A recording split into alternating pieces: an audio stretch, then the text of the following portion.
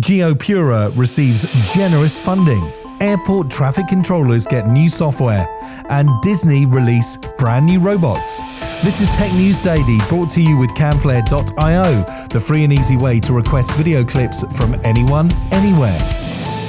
Here's your update for Thursday, 16th of March 2023.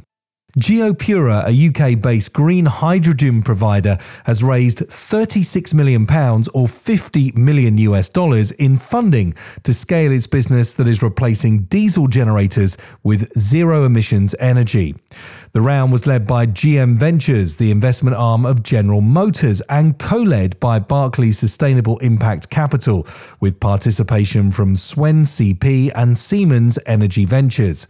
GeoPura plans to use the funding to mass manufacture hydrogen power units, or HPUs, alongside partner Siemens Energy, increase production of green hydrogen to fuel the units, and expand its range of products to address both smaller and larger power requirements. GeoPura currently provides hydrogen power to Balfour Beatty, HS2, National Grid, and the BBC, amongst other customers.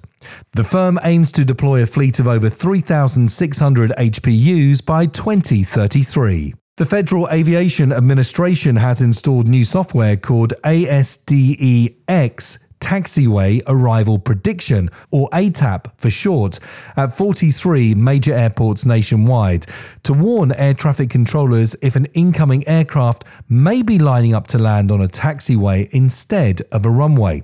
Landing on a taxiway, which are essentially roads for aircraft connecting runways with terminals, can be a major safety hazard.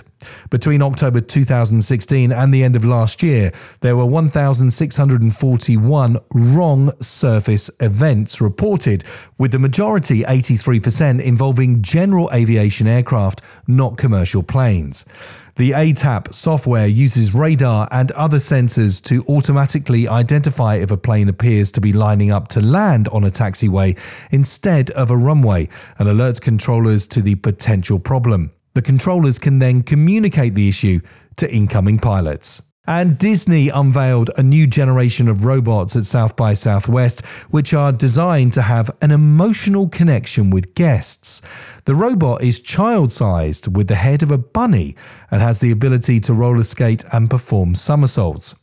The Imagineers at Disney use motion capture data and high-performance materials to create the robot, and it was demonstrated during a presentation led by Disney Parks, Experiences and Product Chairman Josh DeMario. Disney also shared some of the other blue sky technologies, including a tiny Tinkerbell that interacts in real time and a massive Hulk that was brought to life by a live performer.